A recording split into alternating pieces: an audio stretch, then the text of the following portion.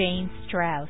Welcome to my Dear Jane podcast, where I respond to questions asked by you, my listeners and clients. To ask a question and read my answers, please visit www.stopenduring.com. Today's topic is looking for love in all the wrong places. I received this question during a teleseminar. Dear Jane, although I am loyal and caring, I can't seem to find a relationship. What can I do? Sometimes we choose our relationships for reasons we're not aware of consciously.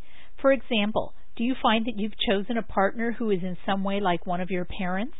This can be great if you felt loved and nurtured, but if you didn't always feel that growing up, you may still pick someone who unconsciously reminds you of that parent, not because you are masochistic, but because your spirit is trying to find someone now to help heal your past.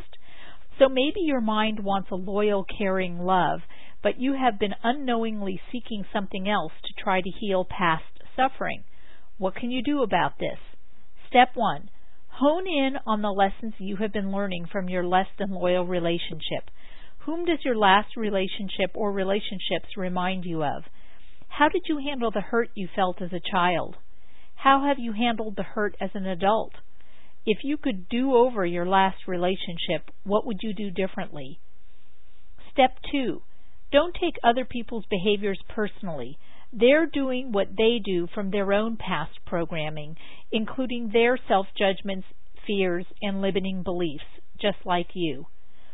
If a partner betrays your confidence, for example, it is something in him or her that would allow for that. The less you personalize, the less you will feel victimized. Step 3.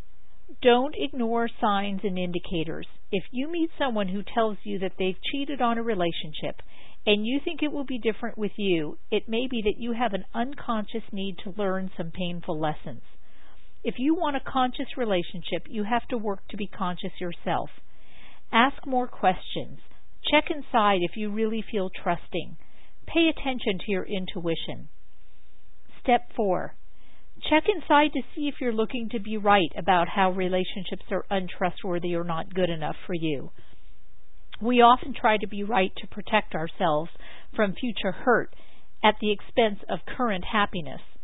Being right can come at the expense of intimacy. Step 5.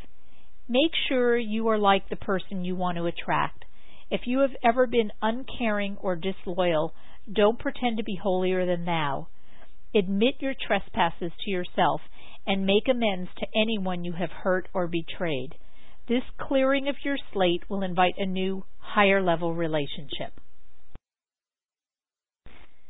To ask me a question, respond to what you have just heard, or to contact me, please visit my website, www.stopenduring.com.